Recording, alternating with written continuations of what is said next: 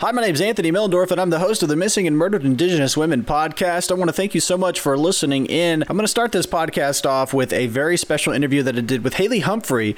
Haley and Jeff Elkins did a fantastic in-depth story right here in the state of Oklahoma talking about the 5 indigenous tribes and the missing and murdered indigenous women here in Oklahoma. You'll hear that interview first. That'll give you a brief overview of what we're going to talk about in the podcast. Thank you so much again for listening. If you have any questions, our socials will be up very soon. Thank you. Thank you, Haley, for joining me today to talk about the Missing and Murdered Indigenous Women project that you've been working on all semester.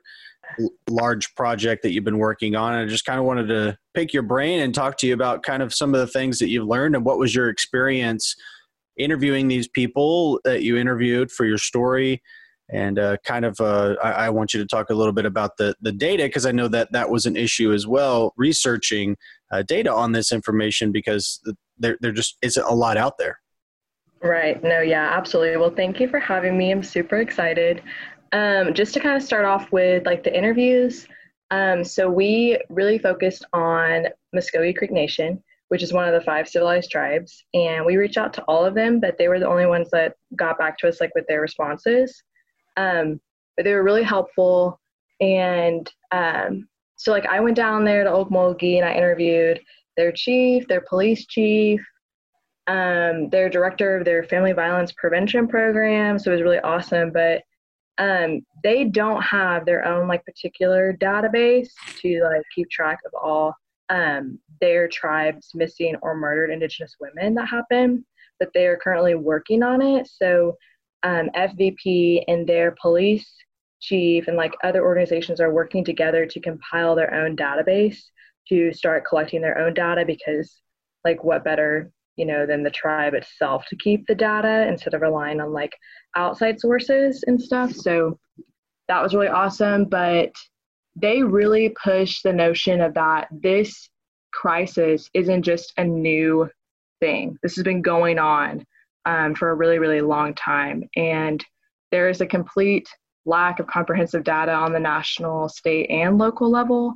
because just no one's keeping track of this. But a lot of organizations, like one organization we included that had a pretty extensive study done like in 2017, and it was the Urban Indian Health Institute.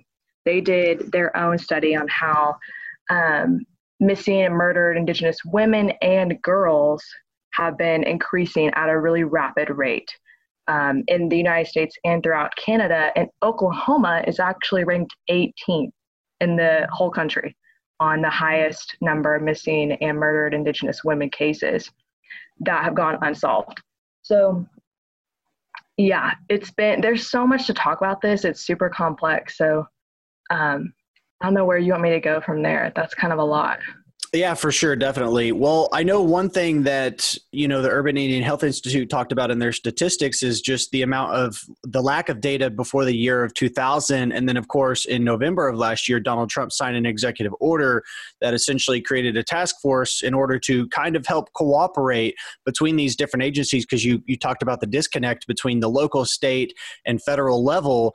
This task force should, as long as it works properly, help communicate and help start creating a database for data collection from the federal level that will hopefully maybe alleviate some of those data issues. Right. Yeah. So that was great. The Trump administration did that in 2019, and AG Barr is heading that up. And according to some sources, like in Montana, when Selena Not Afraid went missing, they had said they saw first effects of this national strategy that it was benefiting. There was a lot more, I guess you could say, action taking place to like collaborate with different agencies and have a more expansive search for the missing woman. So I do think that I've talked about that in my interviews and asked them, hey, have you guys experienced this kind of strategy implemented if one of your tribe members goes missing? They were like, no, we haven't really had that. But the whole concept of how state, local, and national agencies are not, I don't want to put this like incorrectly, but sometimes they share information with each other and sometimes they don't. Yeah, they don't always cooperate. That's the thing with law enforcement agencies is there's a disconnect between your local, your state, and even your federal government agencies when it comes to law enforcement. Just that's always been a thing. Right. Local and state agencies hate dealing with the feds. The feds hate dealing with local and state agencies. So there's always been a disconnect there. So I was interested to see from your perspective, if I didn't know that story about Montana. I didn't know that task force had finally been, I knew that it was created in November of last year, but I did not know that it had already started. We had already started seeing effects from that. I didn't really find any stories about that. So I wasn't sure if it had been put to good use so far, and that's kind of what I was wondering. So thank you for that. But you're absolutely right. There is a large disconnect between local, state, and federal agencies. And another thing that we talked about is jurisdiction, because jurisdiction is a big deal. I know a lot of these cases are in urban areas that might not fall under the jurisdiction of a local police department. They might not. It might fall under the jurisdiction of a state, a county, which would be a state agency. It would be a county sheriff's department. And I think there's a disconnect there, because I think a lot of that gets, falls through the cracks because of that, because of where these cases are happening, because they're happening in areas that are urban and areas that are not necessarily under a certain jurisdiction. And they may not even be, as the Urban Indian Health Institute put, it may not even be in the area of a civilized tribe. And I think that's where what I talked about is I think that's where that national, the feds being able to step in, because the federal government doesn't really have any jurisdiction. Them being able to step in and take over some of these cases that are falling through the cracks, I think is a good thing. Mm-hmm. Right. Yeah, I hit that pretty hard with the police chief, and we talked about how if a crime happens on tribal land, there's so many things that go into can the state agencies help us? And it's kind of like them inviting them on the trust or restricted property when it comes to tribal boundaries and all that stuff. But the police chief really noted that if it's a homicide, the feds get in there. It's OSBIs. They have jurisdiction if it is a homicide, whether it's on tribal land or if it's not. That's their job to do that. But if it's a tribal member, the police chief was like, we will still work alongside them no matter what, whether it is a homicide or not. We'll try to, help them in any way we can, because it's one of our people. So. And I'm glad that you mentioned the OSBI, because obviously there's 5 different House bills that are trying to be passed through our own government right here in the state of Oklahoma. And one of those will create essentially basically what was created on the federal level as far as a task force that will be headed up by the Oklahoma State Bureau of Investigation, OSBI.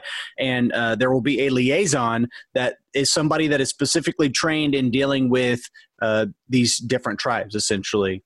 Right. No, yeah. Jeff did a really good job explaining all of those bills, because there are so many different things that go into it. But yeah, we also within, I believe it was the national strategy that elected a coordinator for 11 states to have this trained coordinator in missing and murdered Indigenous people or persons cases. And Oklahoma received one of those coordinators, but the name hasn't been released. And so I think they would be in charge of all these different bills that's going on at the Capitol that have been passed or in the process of being looked at and gone through both the House and the Senate. So, I mean, there's going to be so much still going on that we don't even know about. And they passed that in 2019. So here we are. Sure. Well, Haley, I want to thank you so much for bringing light to this situation. You and Jeff did such a fantastic job of covering this story and, doing the best job that you can, considering the circumstances, of course, with the coronavirus and the quarantine in 2020. You guys did a fantastic job. I wish I could have been there for more of it, but I want to thank you for giving me a stepping stone for creating this podcast and again, like one of the things that I talked about in the podcast is that this doesn't change overnight. We understand that, but also that there are people out there that care. There are people out there that are here for these people. And if anybody is out there that wants to talk, I know that Haley, I know that Jeff, I know that anybody on this podcast would be more than happy to talk to you and tell your story, because I think that that's the biggest thing is community effort and getting people involved. And that's how things start getting changed. We saw that in Montana. They took to the streets. What happened? That was essentially the stepping stone for President Trump to sign the executive order. It brought light to a situation, and I think that's the best way to help it. Anything else you want to say, Haley? That's perfect, Anthony. Thank you so much for letting me talk about it. And as much as we can get these people's stories heard, that means the world. So I appreciate it. Thanks, Haley.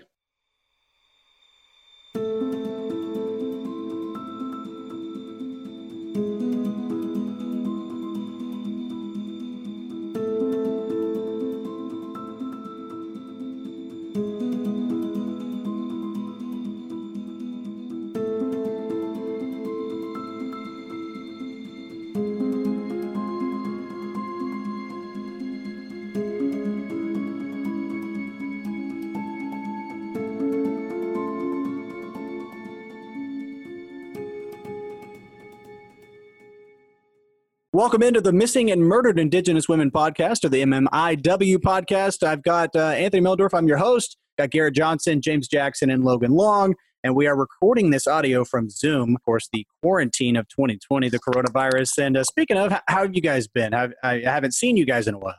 It's been going good, pretty good. I mean, just been chilling at the house, trying to stay up with all my homework and stay motivated. But it's been going pretty good. How about you guys? Yeah, I mean, I've been kind of saying the same thing, just staying as low key as I can, trying to be as socially distant as possible, going out whenever I need to, but not just in excess or anything like that. Trying to stay away from people I wouldn't normally be around anyway, and especially like older family members and younger family members. Haven't seen them in a while. So that's tough, but other than that, hopefully we'll be kind of coming to an end of this somewhat soon. I mean, it's kind of like a state-by-state thing, but who knows? Yeah, just been working a lot. We had some layoffs at my job because of the coronavirus, so kind of my workload's kind of risen since then. So a lot of my time's been writing and reporting and calling people, interviewing. So it's been a crazy ride. Ride, but just getting through it. Well, speaking of writing, a couple of our classmates, Haley, Humphrey, and Jeff.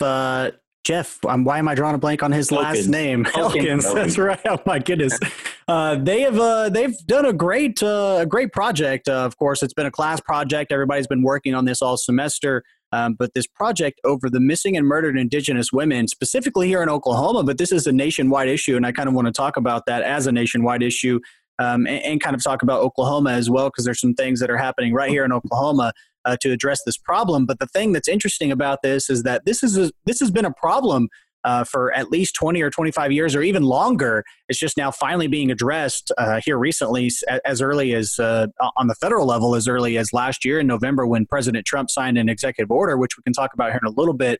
But basically, there's a lot of issues surrounding missing and murdered Indigenous women all across the nation. Some of those issues being that many of these women are classified as white Americans instead of classified as Native women. And that's according to the Urban Indian Health Institute, who collected data from 71 cities across 29 different states.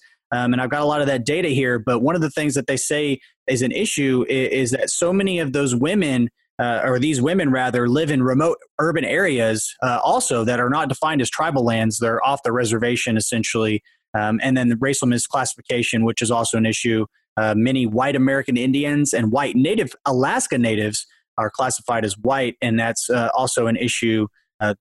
Classifying these women in a different, as far as data statistics go, if you're looking up data, the data is going to be skewed, obviously, if these people are classified as something that they're not, essentially. Yeah, the misclassification is a huge issue just in overall crime statistics, but especially with Indigenous women, because it's been a problem that's been so just, not to say ignored, but at the end of the docket as far as official policy and law enforcement urgency go.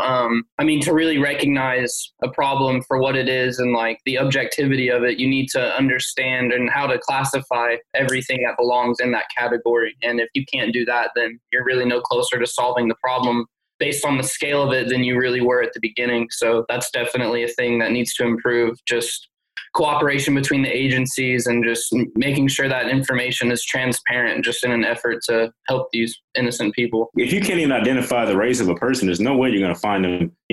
If they're lost, there's no way you can find them. If you can't even do that part, I mean, that's already a challenge in itself. So yeah, and then I think on top of that, there's been almost an isolation between the tribes and the federal and even state governments, because I know some of these aren't on actual reservations or what they consider tribal land, but the ones that are, they really have their own government. So we kind of look past that and don't really make either state laws or federal laws that cover these people. So I think that kind of discrepancy between those two has also led to this issue. Sure. I mean, that's a good point, Logan. 5,712 of the cases that the Urban Indian Health Institute collected data from over the missing and murdered Indigenous women and girls, only 116 of those were logged into the Department of Justice database. So out of 5,000, I mean, you could do the numbers there. Crazy. Only 116 were logged into the Department of Justice database, and 153 of them did not exist in any law enforcement database. Yeah, that's crazy. There's got to be some sort of communication there between either, I don't know if that's from the tribal police to the city police, which turns into the state or federal government, but only 100, I'm not a math expert, but that's way below 10% between the cases and what's actually logged in the DOJ database. Yeah, and the other issue is that this data that was collected by the Urban Indian Health Institute was only current up to the year 2000, because anything prior to the year 2000, they were unable to get data on anything prior to that, just for various reasons.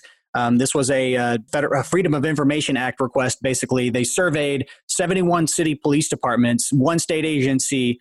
Out of those agencies, 40 of them provided some data. There were also agencies that provided no data. And then there was 15 agencies that provided no data and 18 agencies that are still pending, including an agency in Billings, Montana. They had sent an email to the chief of police saying that, hey, we sent you a Freedom of Information Act request, and we have not heard anything back. This was after a large period of time had passed. They got an email back from the chief that said, I never got an email, we never got an email, et cetera, et cetera. They sent an email back to the chief afterwards with screenshots from the first Freedom of Information Act that they sent to him, and then they never heard anything back from the chief. That's crazy. I mean, I know you been having a background in law enforcement, know a little bit more of how that works, but at some point we kind of just have to put the differences aside and realize that these are actual people and actual lives, that could be in the balances, and they've got to come to some sort of communication and take these reports seriously at some point. Right. Just a lack of cooperation from that police chief just kind of embodies what's happened for a long time. It's not anything pressing to him, so he doesn't think it's something that needs to be pressing to the world or society just because it's not going to affect his immediate life or anything, because he probably isn't personally invested in it, being from Billings, Montana. But at the same time, it's kind of like what Logan said, there just has to be a communication there. And it's honestly sad that there's not, and that people can't just respect that Freedom of Information Act and send that information over just in the effort of overall goodwill for the country and everybody in it. Yeah, and that's the thing is there's just an issue, not across the nation, but, going back to Montana, there was a story in Hardin, Montana, where the residents in Hardin took to the streets basically to peacefully protest and to honor the names of the missing and murdered, Indigenous women and children there in Hardin, Montana. And that actually led to President Donald Trump signing a executive order. He kind of, I don't know how he saw this. We know that he's on Twitter. We know that he sees everything basically, but there was a large protest, and then that led to it eventually making its way up to President Trump. And President Trump on November 26th of last year signed Executive Order 13898. And basically what that order did is that it established a task force for missing and murdered American Indians and Alaska Natives across the United States.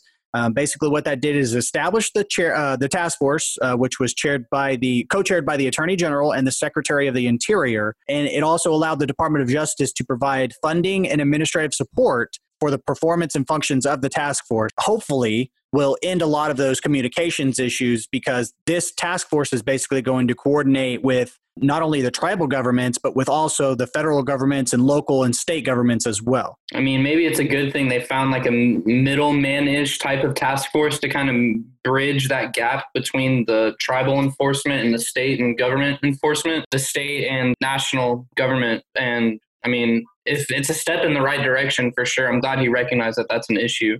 That's definitely worth at least attempting to mitigate, or at least try to alleviate some of these cases. Yeah. So also mission and functions, which is a purpose of the task force, there to conduct appropriate consultations with tribal governments on the scope and nature of the issues regarding missing and murdered American Indians and Alaska Natives.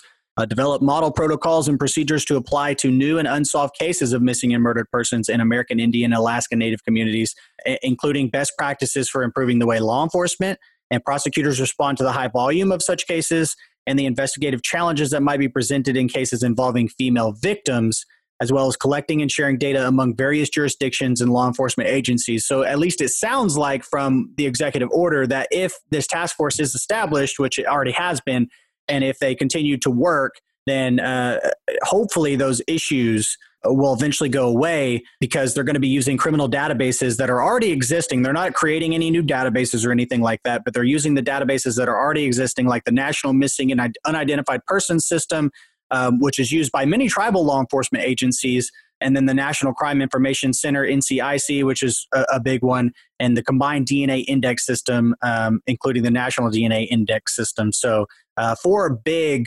databases that are already used widely are going to be used by this task force to hopefully collaborate with these agencies and collect more data. And now this data can be collected and the issue can be at least somewhat resolved. Obviously, it's not going to be resolved overnight, but I think this is a good start. Yeah, I think federally, that's a great start, having those databases and those things to put those missing and murdered Indigenous women into. But also, I think Oklahoma as a state, we're stepping in the right direction, as we have several bills up right now. I know we're going to talk about it at some point, but in the state of Oklahoma, talking about protecting and going out and figuring a way to bridge the gap and trying to bring awareness to what's actually happening here in Oklahoma. It's definitely a step in the right direction. Being able to collect data and things of that nature really help out with this, missing persons and Indigenous women and things like that. So I think it's a good little deal we got set up for that. Yeah, and the Department of Justice has invested over $1 million to hire coordinators in Alaska, Arizona, Montana, Oklahoma, Michigan, Utah, Nevada, Minnesota, Oregon, New Mexico, and Washington State.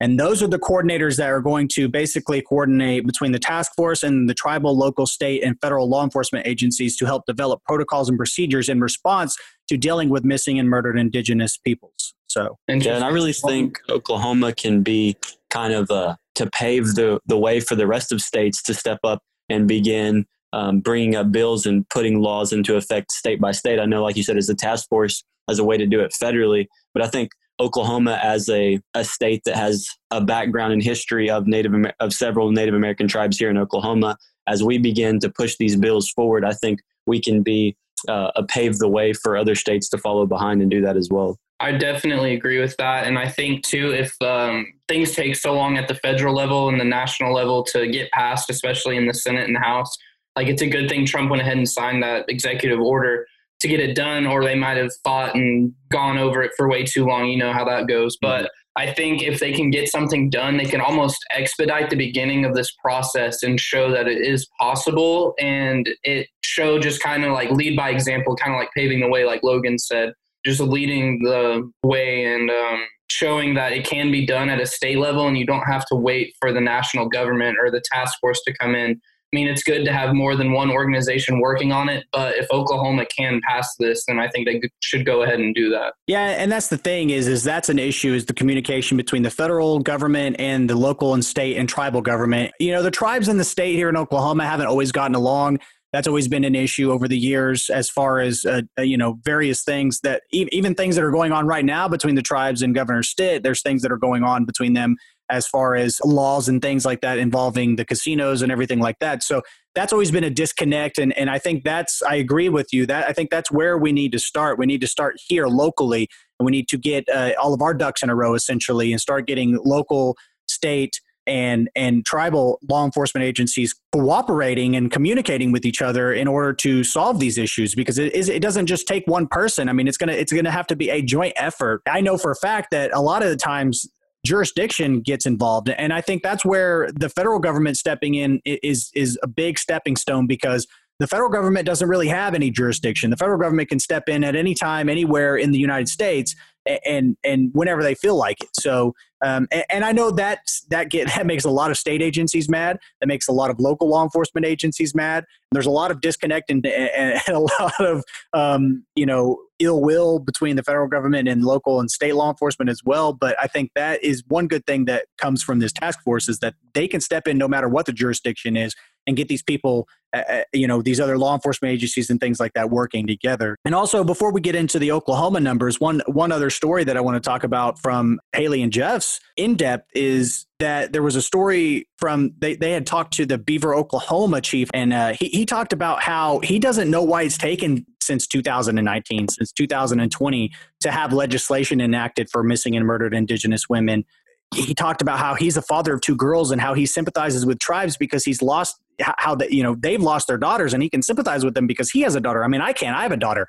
I can't imagine what it would be like if my daughter was missing and there was nothing happening. Like, law enforcement agency wasn't communicating. And I can only imagine how difficult that is for those families to deal with, for sure. So, and if you're out there listening and you're in Beaver and you're in Muskogee, you have somebody on your side there. The Beaver chief is on your side. He says that if you need assistance to get out of a violent situation, they're one phone call away. So, and that's the thing about this, guys, is that this is going to have to be a community effort. We're just on here talking about this issue, but nothing happens unless we talk about it.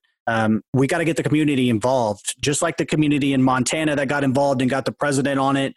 That's the only thing that we can do right now to get these issues resolved. Call your representatives, tell them, hey, look, this is an issue, and if you want to get reelected, we need to do something about this. And we'll talk about the bills that are being passed already. So obviously these things are already happening, but if we want this issue to be resolved, it's going to have to take a community effort. Just know that there are people on your side if you're in an issue like this, if you're dealing with domestic violence issues, if you're dealing with anything like that, and that goes for anybody really. There are people on your side that can help. Do you guys have anything else you want to say about that before we get into the Oklahoma numbers? I mean, yeah, I agree. A big deal about this is just bringing awareness to it. Like you said, a lot of people aren't aware that this is an issue. So I think the more that we bring awareness to it, the more people are going to be like, wow, this is really something that we need to take care of, that we need to pass bills and laws to get these people in databases that they need to be with the correct law enforcement, looking for them, searching, and hopefully finding them and lowering these numbers of just people that just are gone, like the wind, and we don't even really know what happened. So I think it could be a major step in getting all this passed, just bringing awareness and letting people know that this is really happening. Yeah, bringing the awareness is the most important thing, because I didn't even know that there was no steps to search for a missing person. Like, who do you go to? You just think go to the police, but if they don't have any steps to do so, how do you get that moving forward? How do you check in and see where are they at in the process? Things of that nature. So this whole thing I think it's a really good deal. Yeah, and see, that's the thing, James, is that every law enforcement agency has their own process, right? So if you go to Bethany Police Department and you go to Oklahoma City Police Department, their processes are going to be very similar, but they're going to have different people who handle that. Smaller departments may not have the manpower to deal with it like a bigger city does. Bigger cities have, for example, if you go to New York City, they've got, a homicide division, they've got a vice division, they've got all these different divisions that handle these different things. You might not have that in a small town, especially in a lot of these towns in urban Oklahoma, where a lot of these cases are at. I mean, there's cases here in Oklahoma City, but a lot of these tribes and a lot of these areas are out in rural areas in Oklahoma that are, they might fall under, let's say, for example, Muskogee County. Well, Muskogee County has a sheriff's department, which would be a state agency, but I assume that the closest city also has a city police department. That police department might be small, for example, like Beaver. I mean, that's where I think a lot of the disconnect is, as far as when it comes to, a lot of these cases are in these urban areas. And I think that the database that we were talking about from the Urban Indian Health Institute, they talk about that as being a major issue, as far as a lot of these, especially in Alaska, a lot of these cases are in urban areas where jurisdiction is a big issue. And I think that's where, going into the Oklahoma numbers, I think that's where Oklahoma is doing a decent job, at least currently right now. We've got, I believe, 5 different bills that are trying to be passed in the House right now. House Bill 3892 is authored by Representative Marilyn Bell out of Norman, and it's going to require law enforcement officers to collect detailed biological information on missing children, and then also on the person that's reporting the child missing and the alleged suspects, which, of course, if this is passed, then what that will do essentially is that'll solve the problem that we talked about as far as a lot of the misclassification or declassification of these people, right? As far as some of them being classified as a certain race versus being classified as a native. I think that right there, that House bill, I think that's what that's tailored to. And that just sounds like common sense. I mean, it's something that you need to do to find somebody, get all the information about them, who's talking to you, who the suspects. I mean, that makes perfect sense to me. I don't know why it hasn't, already been a thing. Right. I agree. I think it's so just like simply logical. Like any thoughtful person can sit there and think about, okay, how would I find a person? And the steps listed in that House bill are the steps you would naturally take. I mean, I'm not going to sit here and compare real law enforcement to everything you see on television, but what do they do whenever you see it on a television show? They think about the people closest to them first and foremost, get their information and try to see where it branches off from there. And I don't know, just like you said, James, I think that's just a common sense step. Like, I'm surprised that it's taken this long to even officially put that into writing. That just seems like something that would come naturally. Yeah, for sure. I definitely agree. House Bill 3893 would create an electronic repository of student photos to help law enforcement identify missing children. And that's the thing with these bills right here. These bills are tailored towards solving issues with missing and murdered Indigenous women, but these bills also address issues with missing children in general as well. Yeah, I think that's an important step too. I mean, it's another database that you have. I mean, every database that you can include and cooperate with one and the other and cross-check, like, the better off that child's chances are, like the better chances they're going to have to make it back home, or at least give the family some peace over where or what happened. Yeah. And that's the thing is, like, why are we not utilizing the technology that we have in 2020, right? Why do we not already have an electronic repository? I guess I can see the issues maybe with, privacy issues. Yeah, I see some privacy issues there, but, I don't know if that bill is going to get passed or not because of that. But I mean, it'll be interesting to see. That bill is also authored by Representative Marilyn Bell out of Norman.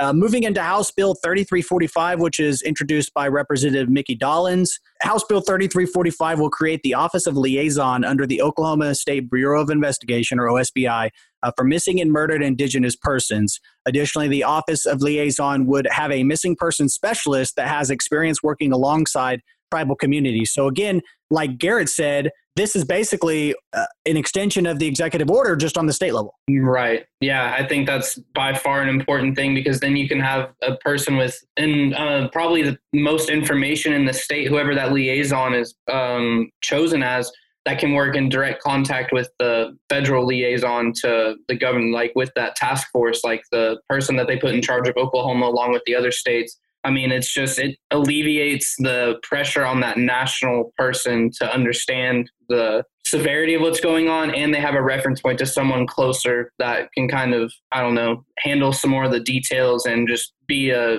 information source for them when they need to make reports back. And as far as taking steps goes with the federal enforcement. Well, I think it's important to have a liaison that has experience working alongside tribal communities, because a lot of these communities have their own, some of them have their own language.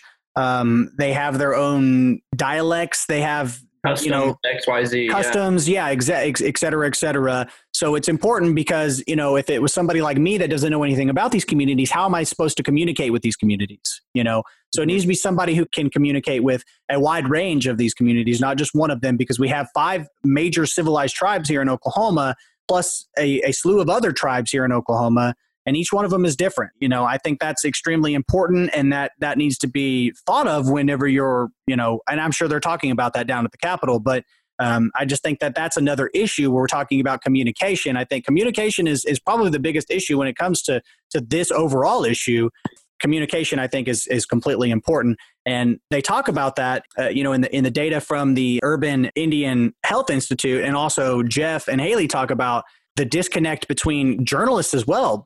People like us that are covering stories like this, we even have a disconnect, because how are we supposed to communicate with these communities and get information from them a lot of times they're hesitant to talk to law enforcement. A lot of times they're hesitant to talk to journalists. They don't want their information out there. And that's true in domestic violence cases, not just involving missing and murdered Indigenous women, but involving everybody.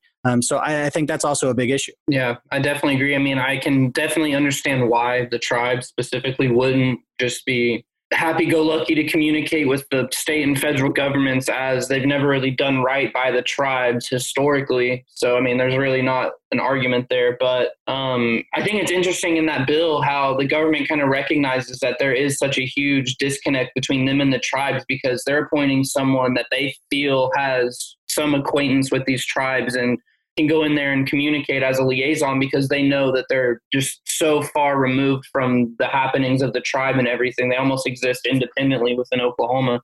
And that's kind of a sad thing too, because this is their native lands and everything, and they don't even feel welcome in the state levels of government and having their needs represented, to the point that the government feels that they need to elect a liaison to go communicate with them. Yeah.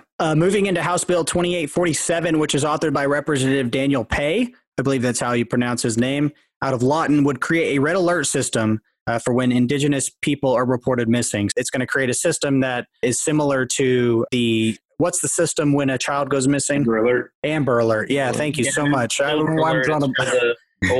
drawing a blank on everything tonight, but yeah, a red alert system basically is what they're calling it. And who does it all go out to? Just the people in that community, or this is an Oklahoma deal, so this is going to be a statewide deal essentially. Okay. Yeah, I think it would go out like a geographical Amber Alert would too, to like areas where they were last seen or where they think they'd probably be. Yeah, I mean, I think that's something, like as we've talked about, is some of these other things. It's something that, should have been done in the past, right? A missing person is a missing person, regardless of their race or nationality or gender or whatever. So I think that's another step in the direction that we need to head towards. I think that's a great idea and something I feel that would probably pass. Yeah, and that's the thing, Logan, is there's been a lot of discrimination for Indigenous people here in the state of Oklahoma and across the nation when it comes to these issues and these cases. So that is a big disconnect, and you make a good point. Right. And James has said it too. It's common sense, right? Somebody's missing. We should be doing whatever we can to find these people, no matter who they are, what they are, or anything. Right. Right. Yeah. So I think that's definitely, I feel like that would be, of all the bills, the one that would have the least arguments against, right? That's just something that should be passed clearly, no matter what. So. Well, a lot of these bills are bipartisan bills, so they will more than likely get passed just because they have support from both sides. Of course, there will be people that are against it, and they'll find a reason why. Of course, there's lobbyists down at the Capitol that are going to lobby for their people and lobby against others. That's just politics, unfortunately. But at least something is being done. It's being talked about down at the Capitol, and so at least we can say that much about it. But again, I want to double back. None of this happens without the community, right? None of this happens without people like us talking about this, without people like you out there in the community that are listening to this talking about this. And again, if you want to talk about this, you want to come on the podcast, just hit us up. We'll have our socials and everything in the description for the podcast. We'll be more than happy to talk to you. Tell us your story. That's the thing. We want to hear people's stories, right? Jeff and Haley did a great job of communicating with people. I've tried to get some people to come on this podcast, episode 1. We just kind of want to give an overview of everything that's going on and the issues involved. But eventually, I would like to get people on to talk about their story with the whole coronavirus and everything like that. The logistics of everything has been very difficult. But that being said, again, this won't happen without the community. So if you're out there and you want to talk about it, that's great. We'll talk with you for sure. So House Bill 2848, this is the final House bill, also authored by Paye, would require law enforcement officers to take an additional hour of CLEAT, which is the Center for Law Enforcement Education and Training, which is the government agency here in the state of Oklahoma that oversees law enforcement and security. They would take an extra hour of CLEAT training focused solely on cultural competency and sensitivity training when interacting with missing Indigenous people and their families. I think that's necessary for this, right? Because like we mentioned earlier, some of these people aren't comfortable talking to people that they don't know or they don't trust. So if you're able to sit down and be sensitive to what they're saying and learn how to communicate with these people, in turn, they're going to be more vulnerable with you and give you information that's actually factual and be like, hey, I trust this person. They're going to give this to the right person to hopefully help me find whoever it is that's maybe missing or whatever. So I think communication, like we've talked about, is a huge factor. And the more that you trust someone, obviously, the more vulnerable that you're going to be with them. Yeah. And I can tell you, because I do have a lot of background in CLEAT, that they've added a lot of things over the last 5 or 6 years, you know, with a lot of pushback from law enforcement officers, because they already have to go through extensive training to become an officer, not to mention the additional training that they have to keep up every single year in order to retain their commission and their CLEAT cards. And this is just going to be another hour that's tacked on. But a lot of these things that they've been passing through CLEAT, as far as additional training that they've required officers to have, is really good. In fact, you see Oklahoma City police officers here in the state of Oklahoma, right here in Oklahoma City, for example, have had to have extensive training in dealing with people experiencing homelessness, right? We have a homeless outreach team, which they call a HOT team.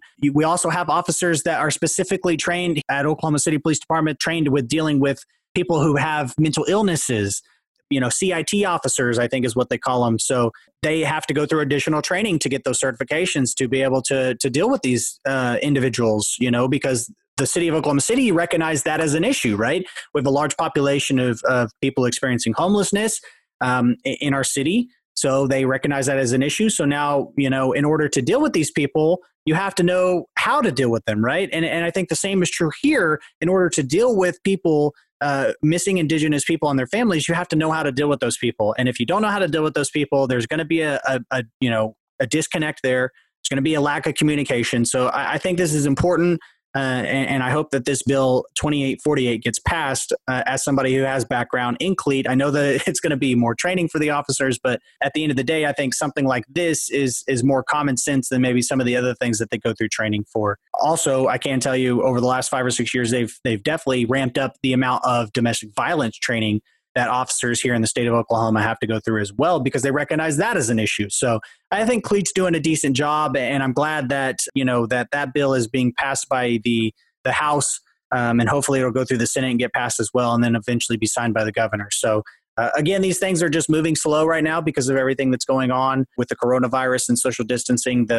Governments are having to get creative, just like we're getting creative right now, having to do a podcast on Zoom. They're having to get creative and figure out how they're going to, you know, pass these bills and how they're going to meet and et cetera, et cetera. So, but that's basically it, guys. If you have any last words that you want to talk about anything, we can wrap this up. Well, my final thought on it is I'm just glad that the conversation's happening. I mean, nothing ever gets started or even gets in the direction of being resolved without having a conversation and bills being passed across the floor. You know, it could pass, it could not pass, but at least there's precedent now. And there may have been before this that I'm not aware of, but I'm glad that at least the conversation's starting and we're at least kind of inching closer to alleviating this giant issue. It should be of utmost importance to try to alleviate these kind of things, especially for a community that's so underrepresented politically. The importance of this and trying to bridge the gap between the governments and even just regular society in these tribes is very important. So I'm glad that this is happening. I agree. I mean, whether all these bills end up passing or not, we've brought light to a dark situation, right? We've shone a light on it and allowed people to realize that this is actually happening. So I think that's going to spark a lot of encouragement in the communities for people to begin rallying behind this whole movement of, hey, we need to do something about this. So I think it's a step in the right direction. Yeah, exactly. I think it can only get better from here. So as long as we don't go backwards, it can only get better. Yeah, and again, it only gets better with people like us talking about this, with you, the community, talking about this as well. So again, if you're out there and you want to tell your story, we'd be happy to tell your story for you. We'd be happy to talk to you. I know there's a lot of people out there that are wary about talking about this type of thing, but there are people that are here for you, and there are things that are happening right now in the state of Oklahoma. For those of you out there that are, have missing people in your family, we're gonna solve this issue. It doesn't happen overnight for sure, but again, this doesn't happen without people talking about it. So I just wanted to thank you guys for coming on with me to talk about this today. We want to thank Haley and Jeff for doing all of that hard work. And of course, writing that story and bringing light to this issue here in the state of Oklahoma. But this has been episode 1 of the Missing and Murdered Indigenous Women podcast. I want to thank Garrett, James, and Logan for coming on. I am your host, Anthony Mellendorf. I hope you all have a fantastic evening. And guys, stay safe out there in the coronavirus.